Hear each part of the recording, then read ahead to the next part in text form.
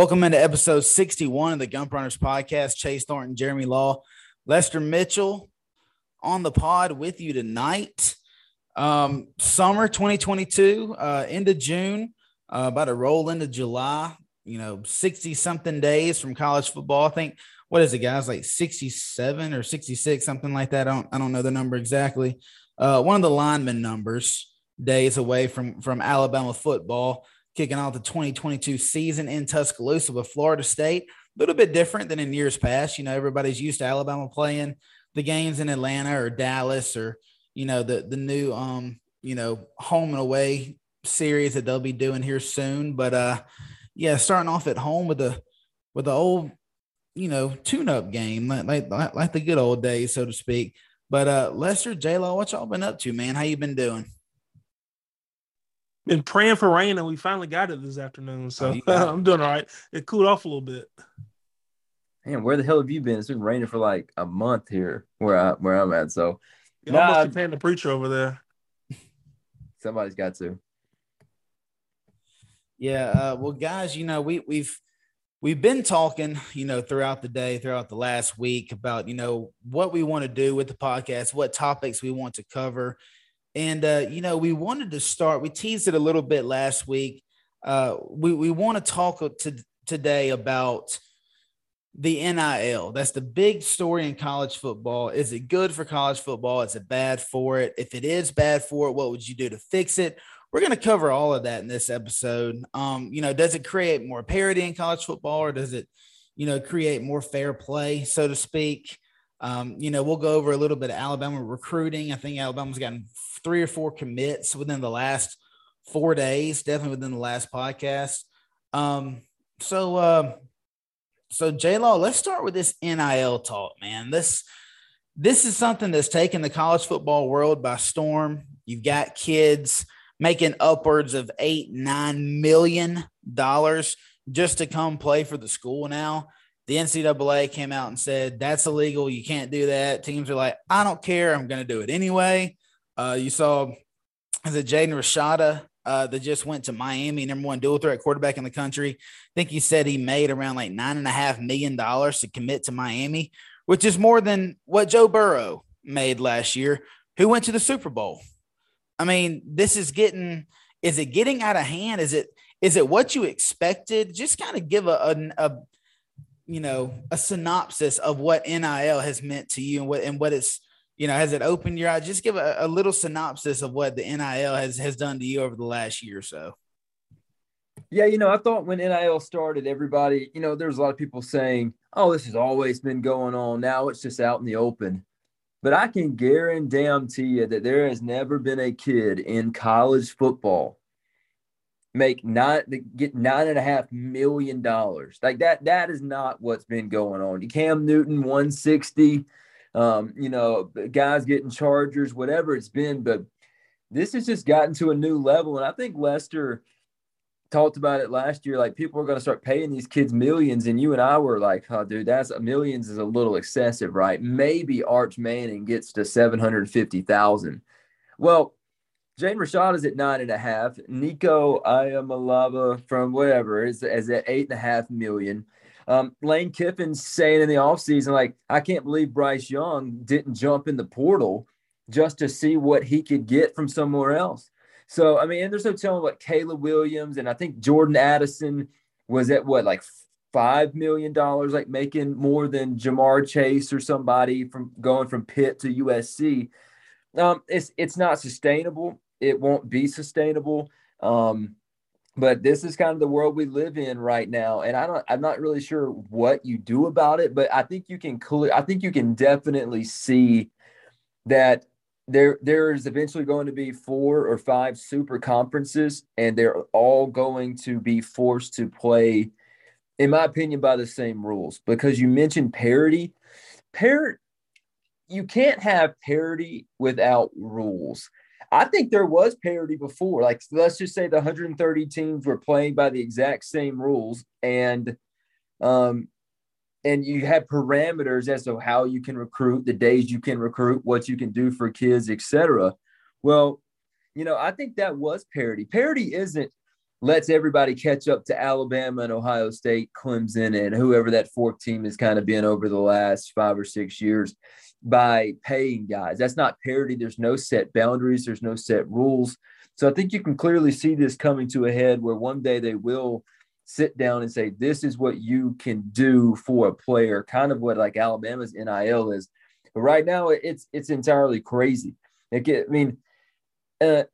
Nobody knows still the small stuff that's going on. But like Jaden Rashad, $9.5 million, and the guy that's representing him comes out and says that he's talking to schools about their NIL and what they can offer. Dude, that's an NCAA infraction. So somebody's got to step up and enforce the actual rule, but I'm not sure there's anybody that can or will.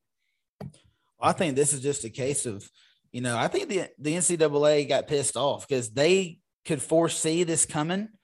And, we could see it too. Being from the South, we know that college football, this isn't, it'll never be the NFL. We understand that. But I think it's a lot bigger market than people realize or people did realize.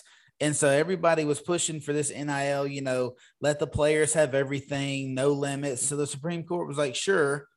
And then now, you see what it's getting to, and it's just going to get worse. I mean, it's $9.5 million this year. Next year, it'll be 11 or 12 million to get a kid to come to their school. And I think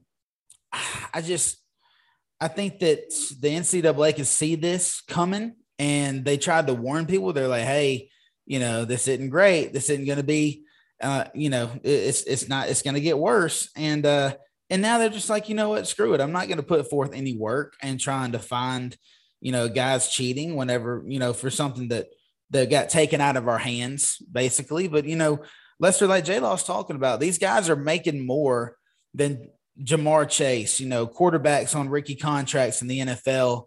So my first question to you is, if you're a junior receiver in college and you're projected to go first round, do you come back for your senior year? Do you think it's worth, if you're getting $4 or $5 million a year, why would you go pro? Do you think that's something that could take shape if this doesn't get reeled in a little bit over the next 5 years or so?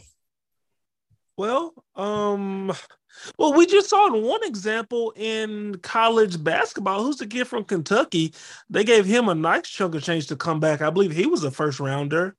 But I think that, juniors leaving, that's always been a thing.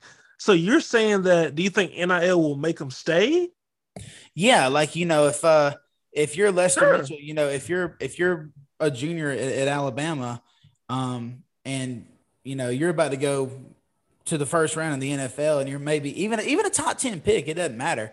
But I'm like, hey man, I'll give you $7 million to come back, which is more than you're going to make your first year in the NFL. Now it's not as big as your entire contract will be, but I mean, would you stay? Would you do something like that? Do you think we'll see that? Sure, I think so. I think in a lot of situations where you have guys leaving early that shouldn't leave early, I think that the NIL money will just sweeten the pot a little bit better to make those guys stay. Because Alabama's had several guys over the past couple of years who should have stayed that senior year, but they went ahead and jumped to the NFL and got a 3rd or 4th round grade or later or undrafted. So I think if those kids get a little bit of NIL money, I think that will help the kids and situations like that stay for sure.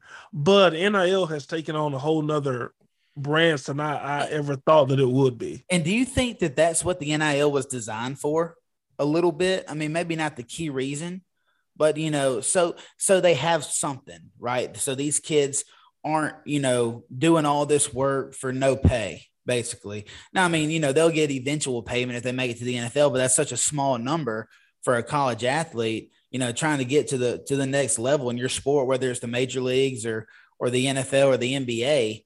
And so don't you think that's what this was designed for, to give like everybody a little piece of the pie? And it's just, everybody's just taking advantage of it. I don't, because it's still not a piece of the pie.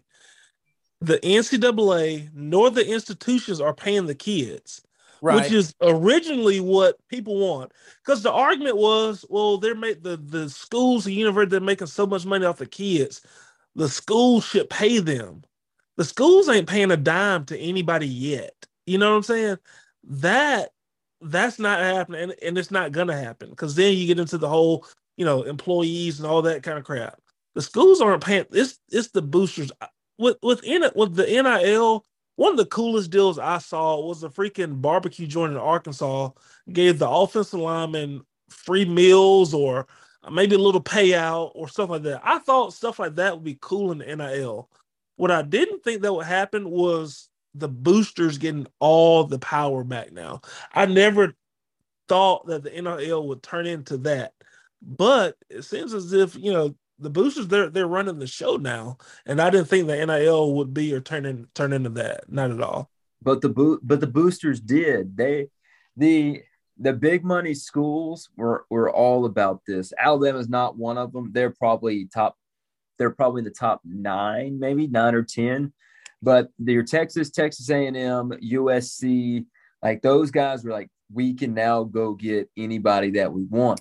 And you're talking about keeping guys in college versus going pro. Maybe on Alabama's roster, you're a guy that shouldn't leave early, right? You've been starting at linebacker. Let's say Chris Harris. You've been starting at linebacker for 3 years. It turns out you're an end of the 3rd round draft pick. Alabama's probably not going to pay you money. But there's another school out there, USC, Texas A&M, an Ohio State, or maybe just one school that says, man, we're not paying a lot of NIL money out because our boosters don't have big pockets, but Chris Harris we need a middle linebacker, and Chris Harris has started at Alabama for 3 years. Can we come up with $1.7 million for this guy to stay in college for one more year, or $2.5 million, whatever it may be? Would that be tampering? Well, look at Jordan Addison. Yeah. Look at At least the Williams. kids in school, it wouldn't be tampering. Sorry, I cut you off, Jalen. It wouldn't be tampering because Chris Harris has bid his time at the University of Alabama. That's my whole issue with the NIL stuff now. That guy, if you want to give a guy here who's been here, played his tail off, did it the right way for 3.5 years, if you want to give that guy $1, $2, $3, $4, $5 million to come and stay at your university, do it. My issue is like the Miami case or these other kids where they haven't played a snap and they're getting all the money. That's what I don't like. That Chris Harris situation, if you want to give him $1.5 million, whatever, to make him stay, you do it. But not some unproven guy coming from wherever high school. Well, that's the key. Like, what's happened right now isn't name, image, and likeness. There is no market set for a guy. I mean, just imagine, say you're fresh out of college, right? You might be really good at your first job that you're applying for, and everybody's hitting you with $50,000, $60,000 a year, $70,000 a year, and then out of nowhere somebody says, "All right, we'll give you $3.7 million." But see, that's not really the market for your job. That's not based really on your skill set. It might be based on your future skill set, but it's not based on what you can do right now. So it's not really name, image, and likeness. There's no market guideline that says this dude is worth this. So that's why I say it's not a sustainable model, because Jaden Rashada he might be worth $10 million, but is it worth $10 million to buy a national championship, or is he actually worth $10 million? And I think that's such the blurred line of NIL. There's not really a market. We're just hoping to God we get enough guys here that are good, and you're really paying for a championship, not actually paying for a guy's name, image, and likeness. Well, is any college player worth $10 million?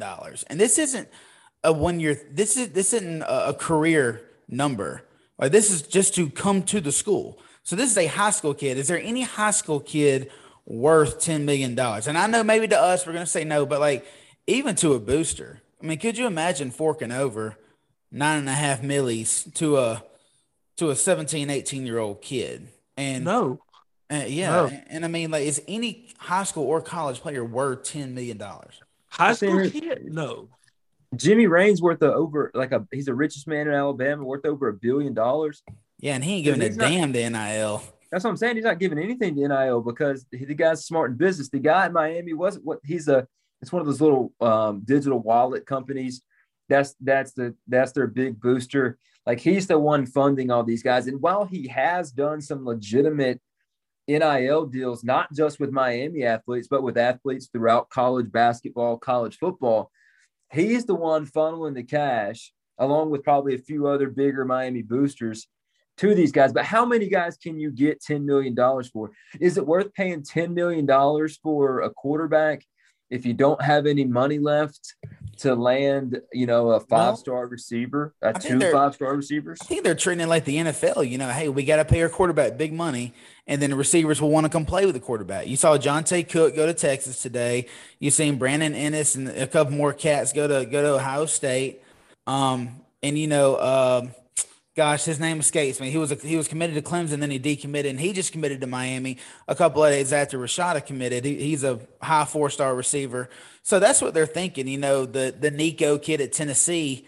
I think the plan, I guess, or the vision is, let's get our quarterback some big money, and then we can save some for our receivers for NIL, but they're not going to go pay a receiver $10 million as well. He might get 2 or 3, but another recruiting tool is, hey, we've got our big guy coming in, our big quarterback. You get to play with him. So Lester, what happens if Jaden Rashada their NIL deals literally come to school, right? So what happens if they go ink the deal, and the deal cannot say that you have to perform? I'm not even so sure it can actually say that you have to go to that school in theory, right? So what happens when Nico gets $8 million up front, or heck, even if they've structured it to be over 3 years, what happens when he goes there and takes $3.5 million from you after the first year and says, all right, Bryce Young transferred. Alabama actually has a national championship roster. I'm just going to go to Tuscaloosa and maybe take NIL money, maybe not. But at that point, what are you worried about? By the time you're a junior, yeah, you can. If you're thinking about being an NFL draft pick, yeah, you can think about NIL money in college. But if you're an NFL quarterback that makes it to a second contract, that's top 20 in the league, dude, you're now making $22 to $30 million a year, something that you'll never see in college per year. Like, I think that's such a dangerous game, because there's going to be guys that take $5 or $6 million from an NIL collective. They're on campus for 1 year. You got to pay the money because you both signed the contract, and that guy's never to be seen again. Or he pulls a Kiffin and goes from Tennessee to Alabama, or to your school's biggest rival. Are these contracts, though? Are they signing contracts for these? Or is NIL could be like, hey, I'm going to give you $1,000 to be on this podcast. You come on this podcast for an hour, I give you $1,000. There was no contract. No, it's a verbal agreement. Everything has to go through the schools. Supposed to. Any collective is supposed to go through the schools, whatever. So if we were to get a guy on this podcast, we would have to deal with the schools collective, which also goes through compliance. Supposed to. I'm not sure. They're probably not doing it right, but supposed to. Well, okay, so I think we've touched on this before. Lester, how much power, we talk about the boosters and how much power they have again.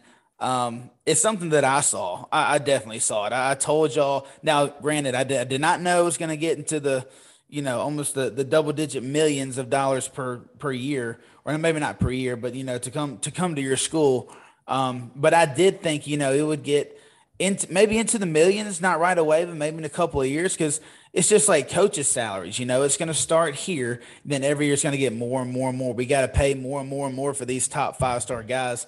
But I did see this getting out of control, because I knew what kind of market college football is and how cutthroat recruiting is in general, much less, when you can legally pay players.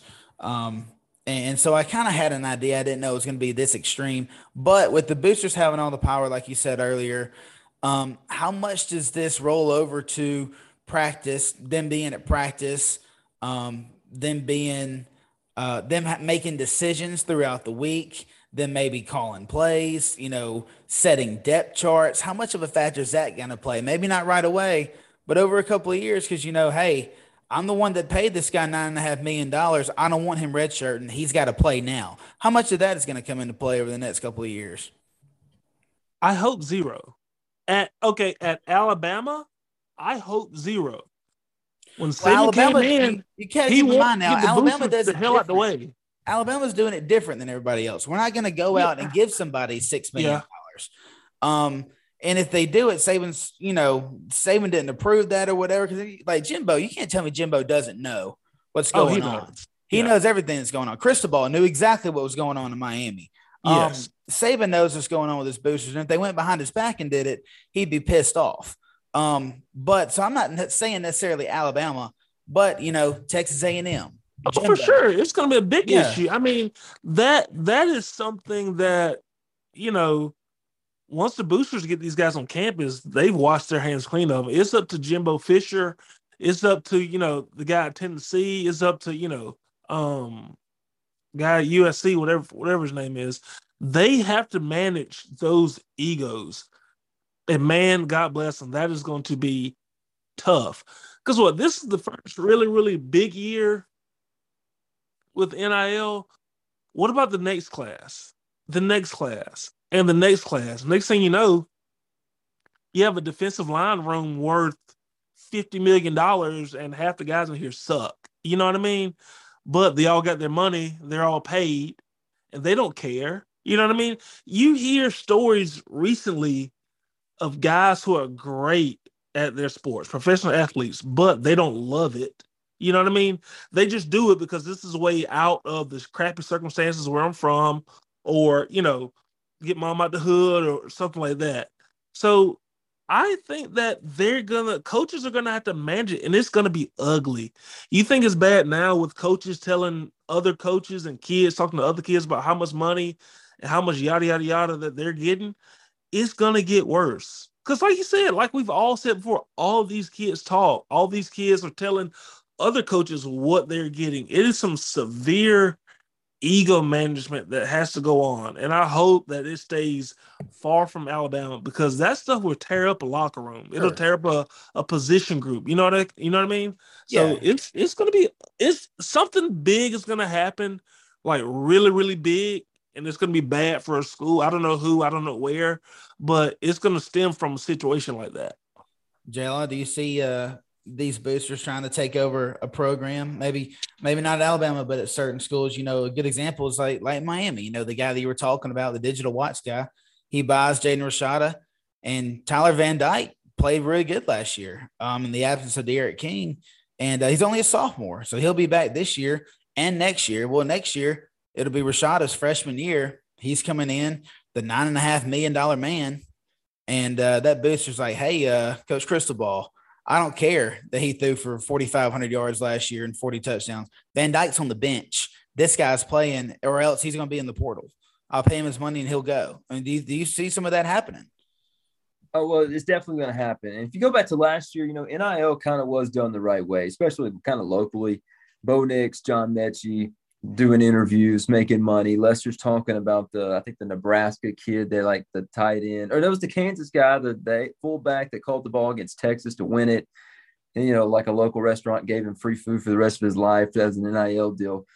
But going into this year with the amount of money that's being deposited into these kids' bank accounts by the boosters, we talk about one of the schools in this state that have boosters that like to get their hands dirty and they want to do everything and they want to roam the sidelines and they want to hang out with coach and go to their Lake Martin mansion and tell them what to do. Like, that's about to get so much bigger, because no matter how much money you pay Jimbo Fisher, if he walks into a booster room at Texas A&M, dude, he's the poorest person there. He's the person with the least amount of power there. And I think they know that, because Jimbo Fisher, the boosters know that, because Jimbo Fisher wasn't landing #1 recruiting classes before NIL. And if NIL goes away, he will never land another one. That's just who Jimbo Fisher is. He's not a truly relentless recruiter. And in the SEC at A&M, he wouldn't have been a #1 recruiting class guy. So now the money has rolled in to Nolan Smith and all these other guys that they had, and they landed the big-time quarterback in their class. Like, the boosters who are paying these guys $500,000 to $3.5 million to get them on campus, they're going to want to see these guys play. So what happens in week 6 this year when Nolan Smith hasn't taken a snap because he's a freshman in college and he can't compete in the trenches in the SEC? That's when all this is going to get interesting. And I think that's going to make these college coaches like Lincoln Riley, who are making $10 to $12 million a year, say, you know what, dude, I can make $10 to $12 million a year in the NFL. And I have to listen to 3 people. And these people give me the players that I have to win with, as opposed to the $12 million you can make at USC while 25 to 30 people are telling you what to do. You have to play who they tell you to play. And I think it's just going to be a bigger headache for coaches than a lot of people realize. But I could definitely see that happening. It's going to happen this year. It wasn't last year because everything was kind of just set in motion. It's going to happen this year. And unfortunately for the kids, there's going to be some players that get put into a circumstance they're not ready for. And I think it could be bad in that scenario too, because they're not ready to play college football, and you're throwing them out there in an SEC West contest when they're 18 years old. So it probably won't be pretty for a lot of people this year, but for some it will pay off. Yeah, and it's one thing that me and Lester talk about all the time is that you get paid $9.5 million, and how many guys are going to continue to get up at 5 o'clock in the morning and go to the gym? How many are going to continue to go run routes, go work on their agilities, go work on their arm strength or whatever? It's going to be very few. And, that could be another case, is that these kids are going to be thrown into the fire. And not only are they not physically ready to play at the college level as a day one starter, but they haven't worked out in 2 or 3 months. They haven't thrown enough. Their arm strength hasn't gotten any better because their work ethic has depleted ever since the millions hit their bank account. Because I'm human. I'm gonna go ahead and tell you, I'd probably do the same thing. I mean, if you were paying me that much money, you see it all the time. Guys get big contracts in the NFL, Major League Baseball, NBA, and they flame out, or they just have a couple of bad years because they get fat and happy, and millions of dollars will make you do that. And so, but now that we've established what NIL is, what we think about it, the issues with it, we all know what the good is, right? I mean, like J-Law was talking about, Lester, like, starting out, what Bo Nix did, what Mechie did, doing interviews on radio shows, doing the Milo's tea, the Raising Canes, whatever it was. That's what NIL was supposed to be. That's what we enjoy about it. That's fine with us. That's the good in it, right? Can you think of anything else that you've seen that, you're like, good for you? That's what NIL should be. Can you think of anything off the top of your head? Because I'm sure there's stuff out there, but I'm struggling to find it. Yeah, not really. All the attention goes to the guys, like I said, the unproven kids out of high school and how much money, quote unquote, they're getting. You don't really see like a heartfelt story of kids signing autographs, getting paid for it, or something like that, which is what kind of we thought the spirit of the deal of NIL would be. Yeah, I mean, you don't really see any heartfelt story. I mean, I guess Nike gave an NIL deal to 2 high school girls. They were sisters somewhere in America, but yeah, NIL now is about all these college kids getting these absurd amount of money from these desperate schools. I think that's another thing you got to look at too. How much does Miami, Texas, Tennessee, how bad do they want to be good? They want to be so bad that they're being stupid. You don't see Alabama being that desperate for anybody. So, yeah, I haven't seen very many heartfelt NIL deals or anything like that recently. Well, maybe Alabama needs to be desperate. We'll talk about that shit in a little bit. But all right, now that we've laid the foundation of what we think about NIL, my next question, I want to start with J-Law. We'll start with you. What would you do to fix it? If you're in charge, and I don't know who's in charge, I don't know the Supreme Court, I don't know if they need to create a commissioner or whatever it is, I don't know. But if Jeremy Law was put in charge of, they're saying, hey, all this is on the table in front of you, you know about it, you know how it's run, please help us fix it. What would you come up with? What would you suggest? Dude, you have to have some type of boundary, but they're not going to have it in the NCAA. It's like I said earlier, there's going to be a 4 super conferences. in this league, like say goodbye to the WAC and the Sun Belt, sorry, Troy, whatever conference you're in, like you're not going to be a part of Division I football anymore.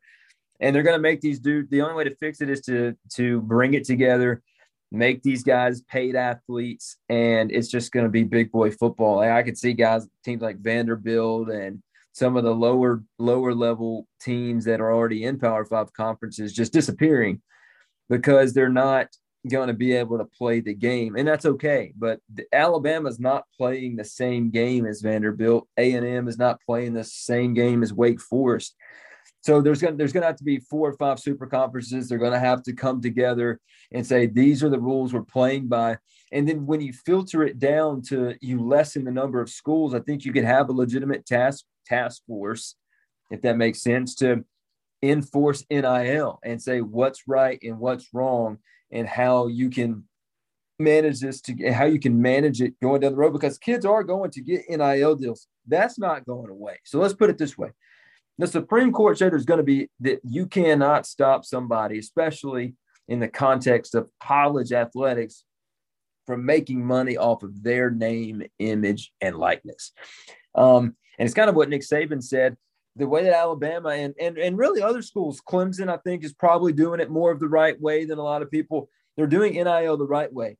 There's gonna be this is how much money you make to play football in the super conference. Is it $300,000 one-time chunk, or they pay you $300,000 over a 4-year period, whatever it is? And now, since you're on campus, you are going to be able to say, my performance has led to me being able to make money off my name, image, and likeness. There's like the super boosters are going to be done away with. I wouldn't be surprised if the digital wallet guys like not allowed, like kids, since he's a known booster, will not be allowed to sign kids up with an NIL deal with his company. I can see things like that going and happening down the road, because boosters are supposed to make the program better, donate to build facilities, and, like just being alumni. This is not what it's meant to be. And to me, that's like the only way to fix NIL because of the legalities of it. I'm not sure what else you could do. Well, a question I have for you, because my answer is very similar to what you're talking about. I think there has to be some kind of lump sum per player. That way you don't you see, and I heard a lot of former players talking about this, including an Alabama coach recently. I heard him talk about it, and one of the things he mentioned was issues in the locker room. He said not at Alabama, because like you said, they're doing it the right way, a lot like Clemson is, but he said that he could easily see these college kids where, if your quarterback's making $10 million this year and your left tackle or your center is making $200,000, there's going to be an issue there, because without that center, without that left guard or left tackle, that quarterback's not performing, and he's not, that's going to be his cap or whatever. And, if his work ethic suffers and, it hurts the team, there's going to be some pissed off guys in the locker room. And if he, gets a smart mouth about it or stays cocky or whatever, and it's going to happen. This coach said that that's going to become a big time issue in some of these locker rooms where these guys are forking out, hundreds of millions of dollars to these recruiting classes. And so I agree with what you're saying about a lump sum, whether you're a backup safety or a starting quarterback, this is what you get to come to the school. It's got to be the same, right? That's what we're thinking. But how do you think, if they were to try to put a cap on this thing, do you think there would be a crackdown on these boosters, with them going, calling these recruits in high school saying, hey, if you come here, I'll give you so-and-so and so-and-so in NIL. You can do this for me and I'll pay you this much. But what I'm saying is there going to be a cap also on what the boosters can pay them per event? Like, say this guy at Miami goes and does a radio show, a 1-hour interview, and he makes $1 million for that. But yet at Alabama, a guy does a 1-hour interview on Jocks and gets paid $200,000. Is there going to be a cap on what, like certain events that you can do? Is it going to be like even limited farther than the lump sum? Or is like once you get the lump sum and you get on campus, it's a free for all? Yeah, I think yeah, sorry, go Lester. for it. Go for I it. think it's important to note that it is still at this moment, it's still illegal for boosters to talk to recruits. It is still illegal for people who donate money, alumni boosters, etc., that are affiliated with the school, especially the known boosters, to have any engagement with kids in high school about to entice them in any way, shape, form, or fashion for them to go to your school. But I think if you can get this down to a smaller pool of schools and actually have a governing body that has some nuts to crack down on this, and I think that in the new model of football that is coming with whoever that commissioner is, whether it's Nick Saban or Josh Pate from 24/7 Sports, whatever, the boosters are not going to be allowed to sit down with schools. And I think that the NCAA or whoever the governing body is going to say, it doesn't make any this interview for $1 million to talk on a radio show once a week for 10 weeks out of the year. That's not worth $1 million. You got to sort something out. I think transactions are going to be able to be visible, especially when it comes to those players being involved in potentially talking to boosters. I think there's going to be crackdowns at multiple levels, not only to catch the big ones, but to try to catch some of the things that might be slipping by. Because right now we all know that there's going to be some kids in Texas who aren't worth $6 million. They're going to be posing beside Texaco and Chevron signs and doing all this, whatever the ever, with the oil money. And I think in the future of college football, they're going to say, you know what, for this guy to be featured on a 30-second television commercial for you, probably not worth $20 million. We're gonna need to audit this as the IRS would do probably. So I think that all that is possible to be able to be done. And you're thinking that since you had the 4 super conferences or whatever, it won't be like these guys have to cover 130 teams. They'll have to cover 60. You see what I'm saying? Is that what you're thinking? Yeah. I can see that. Of course, I also, had this feeling that since they made it a free for all, I think that number one, if you try to cap it, people are going to be pissed off. Players are going to be pissed. Coaches are going to be pissed because I think that goes back to the parity that we've seen because, dude, honestly, right now, teams have a recruiting advantage over Alabama.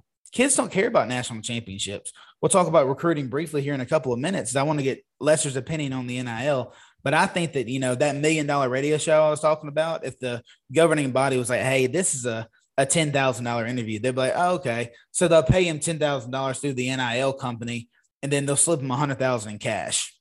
I think that'll happen easily. There's always going to be, holes for these boosters to try to sneak through, and these loopholes that they're going to find. But Lester, me and J-Law kind of seeing eye to eye on this whole thing.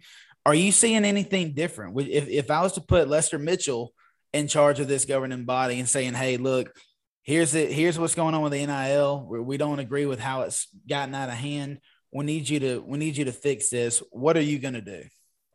First of all, the big conferences thing, yeah, I can kind of see that to a little bit. But what I am not going to do is advocate for communism here. Everybody gets paid the same price for everything.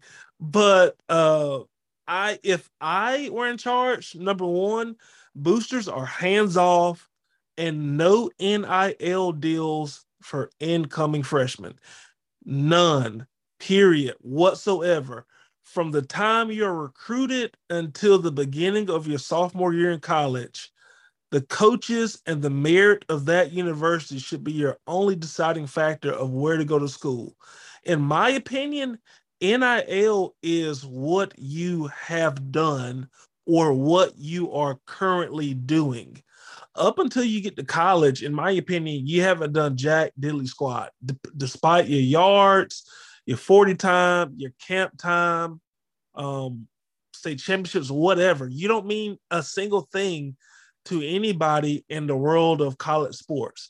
My rule would simply be nothing, no NIL deals until your sophomore year of school. That way, that NIL money is based off of what you have done, how good you actually are. if Bryce, like him, he came in and started as a freshman, balled his tail out, you know what? That sophomore year, I hope there is someone lined up to give him, $1, $2, $3, $4, $5, $6, $7, $8, $9, $10 million. Please do. Or someone like, I don't know, someone who blew up, maybe their sophomore year of school. Someone who blew up that freshman year. Okay, your sophomore year, you are primed to go get your money and go get paid. You know why? That helps out better in the locker room too. Hey, this guy led us to a national championship. This guy led our team in receiving. This guy led our team in sacks and tackles. You know what I mean? Because you have done something. You have done things in the boosters' eyes, in the fans' eyes, and your teammates' eyes that you actually deserve this money, this opportunity to make this X amount of dollars. You know what I mean? And I think a lot of this crap, a lot of the criticisms of NRL are coming because these kids haven't done anything substantial in the world of college football to deserve this. Like I've said, like we have all talked about so many times, how many 5-star busts, can't miss prospects have come through and have done jack shit for Alabama or any of these, top-rated schools, supposed to be the best quarterback, running back, DBE, whoever, to come out of the state in 50 years, whoever, and haven't done anything. That's where my main problems with NIL is. You haven't done anything. Get to college.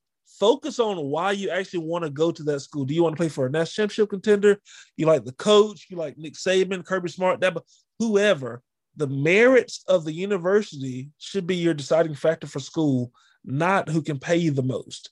That's why, as commissioner, no NIL deals coming into college until your sophomore year of school. You've got to prove something to show that you're worth it. I like that too, and I get where you're coming from.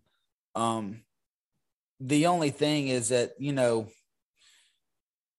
I think that I think if they would have come out and done that originally, I think that would have been the perfect plan. I really do, because like J-Lo was talking about earlier, it is. Yeah, you're literally making money off of your name, off of your image, and off of your likeness. Correct. And, but I just think that with it, and what me and J-Lo are saying now, it's not communism. It's just like, everybody gets something because everybody's getting everything now, basically. And so, like, you come in to, if these super conferences are going on and there's 12 teams per conference, I don't even know if they can find 60 teams to make a super conference. I mean, I don't know if they can find 15 teams to make a super conference right now. It would be tough because the teams that were blue bloods in the 90s, they're about non-existent. Like Nebraska, not sure if they can ever get back to where they were in the 90s. Maybe Florida State too. We'll see. Maybe they get the right guy in there. But, we're just saying, just for committing to this school, you get whatever, $70,000 per year. That way, at least everybody's getting something. Even if you're a backup and you never play it down, at least you get something. Now, walk-ons, I don't think should get anything. I think you have to be a scholarship player. But Lester, I like what you're saying there. Don't give them anything as a freshman. They're just saying make them earn everything, right? And even if you're saying this is true, even if you start as a freshman, right? That's what you're saying. If you start as a freshman, your sophomore year, rack up, get that money.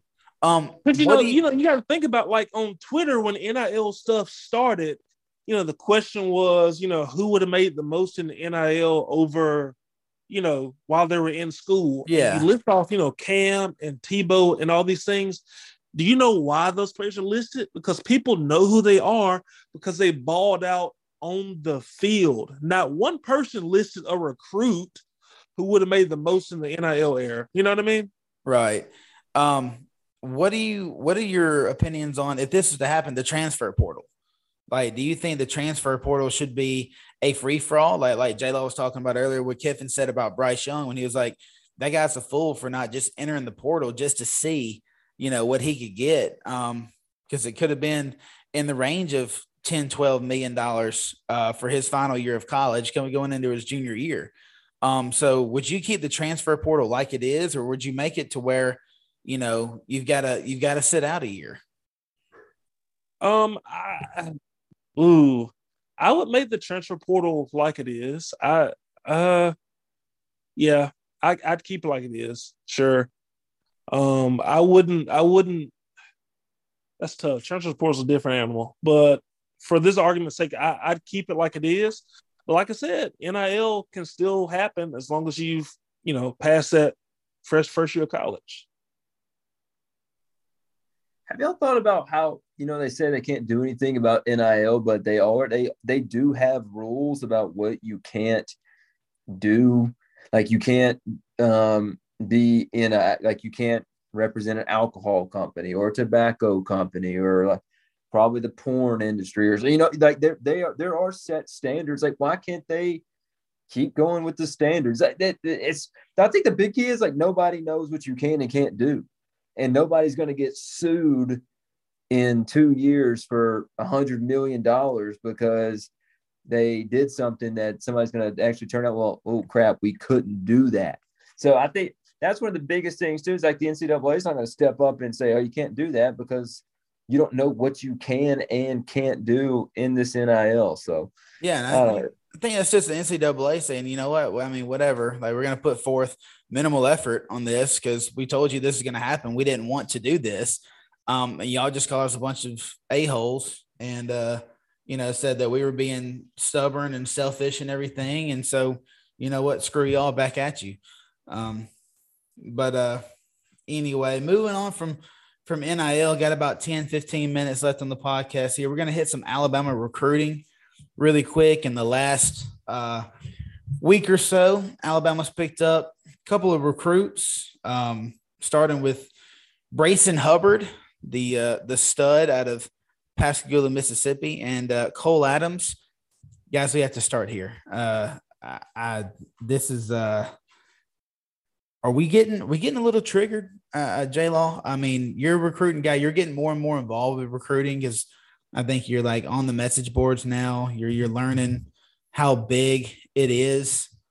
Are we getting a little worried? Because I am personally, because these aren't guys that and we talked about this earlier. These aren't guys that decommit on signing day because they're bought to go somewhere else. These aren't guys you have to worry about. These are guys ranked lower than 300 coming to the University of Alabama. They're pasty. They're white. They're a safety and a receiver. I don't like this look from Nick Saban, and I don't really give a shit how well you perform at a camp. I know Saban's kind of a big camp guy. I'm personally not. I don't care. Anybody can have a good weekend. You look at Eli Holstein, I think he's like, number 9 in the Elite 11 rankings right now, even though he showed out last time he was there. So, things can fluctuate. And I'm very iffy about offering guys on camp performances. So, J-Law, let's talk about these two crackers that Alabama. I mean, dude, look, if I told you, hey man, Alabama got to commit from a 5'10", 180-pound guy, aren't you going to ask me, does he play shortstop or second base? I mean, listen, man, a baseball player build, dude. I mean, that's pathetic. To me, I would rather sign 22 and go pick as many guys as you want out of the portal. Like we were talking earlier, like how many times does you don't find that let's forget about if they're a pasty white guy or not. Like there's not the guys are 3 stars for a reason most of the time. Like how many times does a Josh Jacob hit? Like that's a lottery ticket. Your scholarship, dude, that's one of the guys on your roster that could have been a top 100 guy. And they're not all Josh Jacobs when you hand one of those out to an unproven commodity. And these recruiting services are so good right now. I mean, there's a reason why like 65% of 5 stars that go to Alabama get drafted in the first round, because those guys are freaking good. I mean, like that, That's just those guys are good, and the recruiting services are good. So wasting a scholarship on a Brayson Hubbard, I'm not saying that these guys are definite misses, but we have plenty of examples of definite. There are way more examples of definite misses when we waste a scholarship on a guy that's ranked 350 or lower than it is on a guy that we get ranked 150 or higher. I mean, we just wasted a scholarly on Dane Shore. We've got tons of guys that we've brought through the doors of this program. Damian George, because we thought we could land Zach Evans. You know, like, I'll take a Damian George if you think you might be able to get a Zach Evans. But, dude, who are you getting with Cole Adams? There's nobody else in the state of Oklahoma that's even remotely good at football. Who are you getting with Brayson Hubbard? He plays quarterback. He's never even played defense, and you're going to project him as a safety. Dude, go get Caleb Downs. Go get Peter Woods. Go get Russaw. Use some NIL money. And then if you don't get all the guys you want on signing day, I guarantee you there are tons of dudes out there that were really good at the college level, at the school they were at the year before, that would say, dude, if Nick Saban calls, if somebody tampers a little bit with me, I'll jump in the portal and I'll go to Alabama, and I have 3 years of college experience, because Alabama's proven they can go get whoever they want out of the portal. Gibbs, Ricks, J-Mo, Tyler Harrell. I mean, they will go Burton. They will go get who they want out of the portal. And you can get as many guys as you want out of the portal as long as you are under the scholarship limit. So I think these are wasted spots. And it's like you just never know how many big names, like the guys you just rattled off, who are really good. And I know, like, Addison was looking for money, but that's not always going to be the case. You know, he's at Pittsburgh. Kenny Pickett leaves for the draft, and he's like, I'm not going to win a championship here. I'm not going to have a shot to play in the college football playoff. So let me go to a playoff contender. And, they might look at Alabama. You see what I'm saying? They'd be a lot of guys, that would be their number one choice. Like Jahmyr Gibbs, I'm sure that was his reasoning. Hey, look, I'm never going to run behind a solid offensive line here at Georgia Tech. That's why I had to catch the ball so damn much, because we can't line it up and run it on people. I'm never going to get a chance to play in a conference championship or a college football playoff. So let me transfer somewhere who will. And, and Alabama beat everybody out for him. But, yeah, these guys right here, like – I mean, Lester, who was the last great white safety in the Southeastern Conference? Ooh, sheesh. I mean, Finney was probably average. Maybe slightly above average. He make a play every now and then. He's a good special teams player. Yeah, sheesh. But have you ever seen a white safety in the SEC in the last 30 years? Didn't LSU have one? No. Kirby Smart. Kirby Smart. John Mangum. Yeah. Oh my gosh. White receivers. Who was the last great white receiver in the SEC? Not tight end. I'm not, don't throw Brock Bowers down my throat. I'm talking about white receiver at 5'10", 180 pounds. I mean, hell, if he was 6'3", 220, okay, maybe. But you just got another Slade Bolden. Everybody go, ew, he's so fast. Like, dude, he's fast in high school. Everybody's fast in high school. I mean, Jesus, good Lord. This is just shit. It's just driving me nuts. And I don't know what the hell. Did he think that Slade Bolden, like, performed last year? Could he not see that these guys, they're not going to transfer? You know why? Because nobody wants you. You know who wants you? Eastern Washington, where Cooper Kupp played. Those guys want you. You're not the next Cooper Kupp, buddy. Cooper Kupp didn't go to Georgia. Cooper Kupp went to Eastern Washington and then busted out once he got into the NFL. This guy, like Slade Bolden, these guys are going to stay in your program for 5 years. They're going to eat up scholarships, and they're going to hurt development. Last year, I truly believe that Slade Bolden, he hurt the development of our young wide receivers. Not saying that Ajayi Hall would have gotten his head out of his ass if he actually had a spot to compete for, but who knows? If Slade is not there, if we had never given a scholarship to the number 500 player in the country out of Slidell, Louisiana, whatever the hell he was from, who also, J-Law, played quarterback in high school, just like the Hubbard kid who's ranked like 538 or something.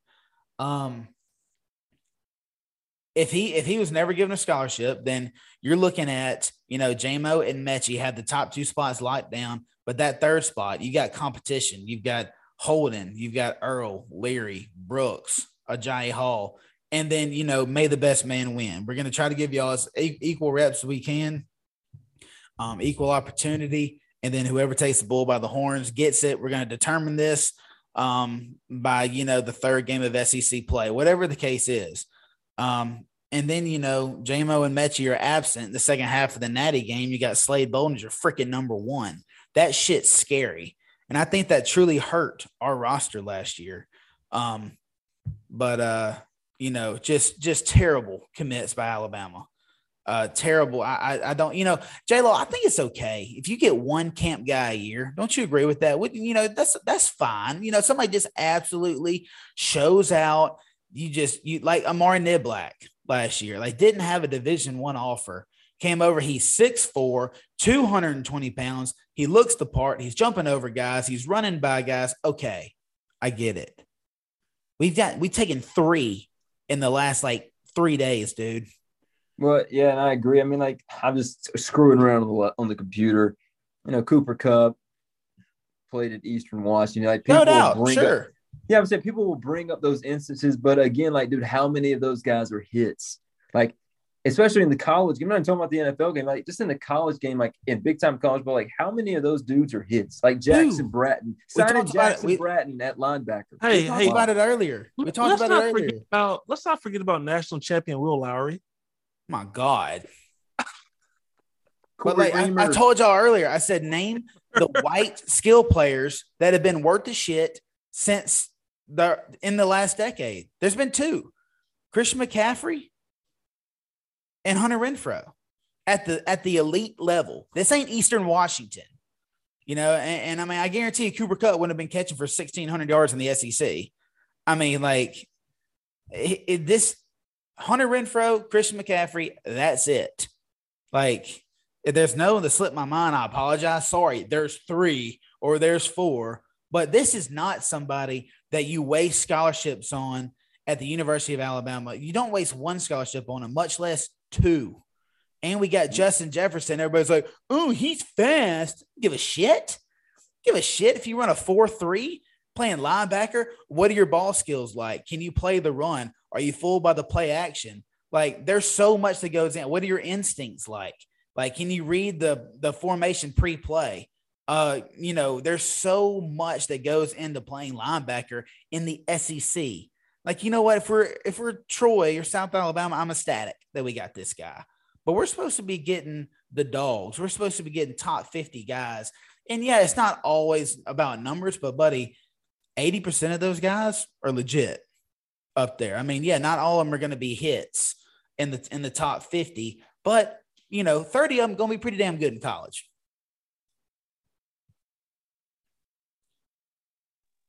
Important to note that Alabama did have Richard Mullaney and Garrick Dieter in back-to-back years. Yes. We did win a national championship with Richard Mullaney, but I get it. I'm not for waste in the transfer portal era. When you can go get 7 or 6, 7, 8, literally however many guys leave if you're full on scholarships is how many guys you can go get from the portal. Look at Lane Kiffin. If I'm Lane Kiffin, dude, I'm just saying, you know what? I'm not going to sign. The state of Mississippi is a barren wasteland of high school talent. There's 3 guys a year that are upper tier SEC caliber guys that come out of the state of Mississippi. If I'm Lane Kiffin, I sign those 3 guys and I hit the portal just like I did this year. And I load my roster up with juniors and seniors that were starting in other conferences, and I take my chances with an experienced roster as opposed to hoping to God that some of these guys, they hit, that the right card flips over and you got 21. I see that they've already talked about how the portal and everything is affecting recruiting, but from a big-time college football fan standpoint and Alabama fan standpoint, dude, why are you wasting a scholarship on a guy that's ranked 585th? It doesn't make any sense because you can go out next year and get the dudes you want that are bona fide players. Yeah, well, I mean, with all the negatives that come with those 3 nobodies that we signed, or that we offered and they committed this week. You know, we did get a big dog. We got an Alabama SEC caliber player in Lester's cousin, Tony Mitchell, Thompson, Alabama. He's not really related to Lester. We'd definitely he'd be here on this podcast for NIL, $10. We can all afford that maybe, but we could scrounge up $10, I guess, to get Tony Mitchell on the podcast. But this is the dog. This is the guy that we need. This is a 6'2" DB, not a 5'10" white receiver. He's got ball skills. He's got speed. He's got athleticism. He's one of the best cover corners in the country, and he'll come in and compete, and probably won't start next year. Maybe then the year after. You know, Alabama's very thin at DB after this year. Is Rick's a sophomore? Junior. Okay. Ricks is a junior. So, of course, if he can go pro if he has the stud of the year. But, you know, Kool-Aid's got to come back. Kyrie Jackson's a senior. And then, you know, you got guys came in last year. Earl Little, you know, Traquan Fagans. You had a couple of corners come in. So, I think there will be some competition at that corner spot next year. Not saying Tony Mitchell's going to come in and start right away, but he definitely has that kind of talent. Lester, this is the guy I'm talking about. This is an Alabama caliber prospect. Talk about Tony Mitchell and what we're getting out of this DB from Thompson, Alabama. Big, long, rangy defensive back, kind of in the same mold as Kool-Aid. Hopefully he's a dog. I'm expecting gas station picks and grills and stuff here pretty soon. But yeah, hopefully the guy, he has all the measurables already. Hopefully he can come in and contribute. You know, hopefully he won't, you know, come in with a good attitude, maybe play some special teams. Maybe he's one of those guys that'll impress Saban pretty early on when it's time. But it is huge. Anytime when you homegrown talent, anytime you have a guy who's an hour from Tuscaloosa and is a 5-star, you have got to get those guys signed and on campus. And it's even more important now in the NIL era where guys can buy them away from their own state. So I think it's a huge get. It is very important, and looking forward to see what that guy does on the capstone whenever he gets here. Yeah, very important to continue the pipeline from Thompson to Alabama. And J-Law, you know, this guy's talking about, he said, my first 2 targets are Caleb Downs, the safety and 5-star safety, and then Cormani McClain, the number 1 DB. That's a Florida lean right now. Alabama's been in the mix since day one with him. So hopefully, you know, he can do some recruiting for us. But, you know, J-Law, you told me after this guy committed, they're like, all right, you lock down your Thompson guy. Now go south to Carver, Alabama, or to Montgomery, Alabama, to Carver High School, and get your James Smith, your Russ Saul. You know, you got to have those 2 guys, if not both, at least one. You know, we talked about D linemen. Talk about the D line situation Alabama's in, and the guys they need to go after. We talked about Peter Woods and James Smith. Those 2 guys cannot get away. Am I right? Yeah. So, I mean, we recruited defensive ends so well the last few years. I mean, even when Will goes next year, I mean, the guys that we put in on last year's class, I mean, you got Campbell to rush the edge, you signed another one. So this should be like, if there is ever a year to have 2 5-star defensive linemen, 2 top 25 overall guys, and the number 1 defensive lineman in the nation in your state, like this is the year. Alabama, they need 2 dogs in the middle of that defense. Woods is a run stopper, man. Like he can, in high school, he's a guy that can blow up a center and put pressure on the quarterback, but that he's a clog the middle player. While Peter Woods is, you know, he's going to give you an interior pass rush, also physical, and stop the run. And so, like, you need both of those guys. Like, if Rusal leaves the state, and you'd love to keep him, don't get me wrong, there's 6 5-stars in Alabama in the state. If Georgia gets 1 and Alabama gets 5, or Georgia gets 2 and we get 4, I'll be fine. But I'd rather be, you know, 5-1 with Alabama getting both guys from Carver. They already got Hurley. They already got Mitchell. Locking down Peter Woods on the 8th would be huge. So if you're going to get 2 5-star defensive linemen in state that grew up Alabama fans, dude, it's right in front of you.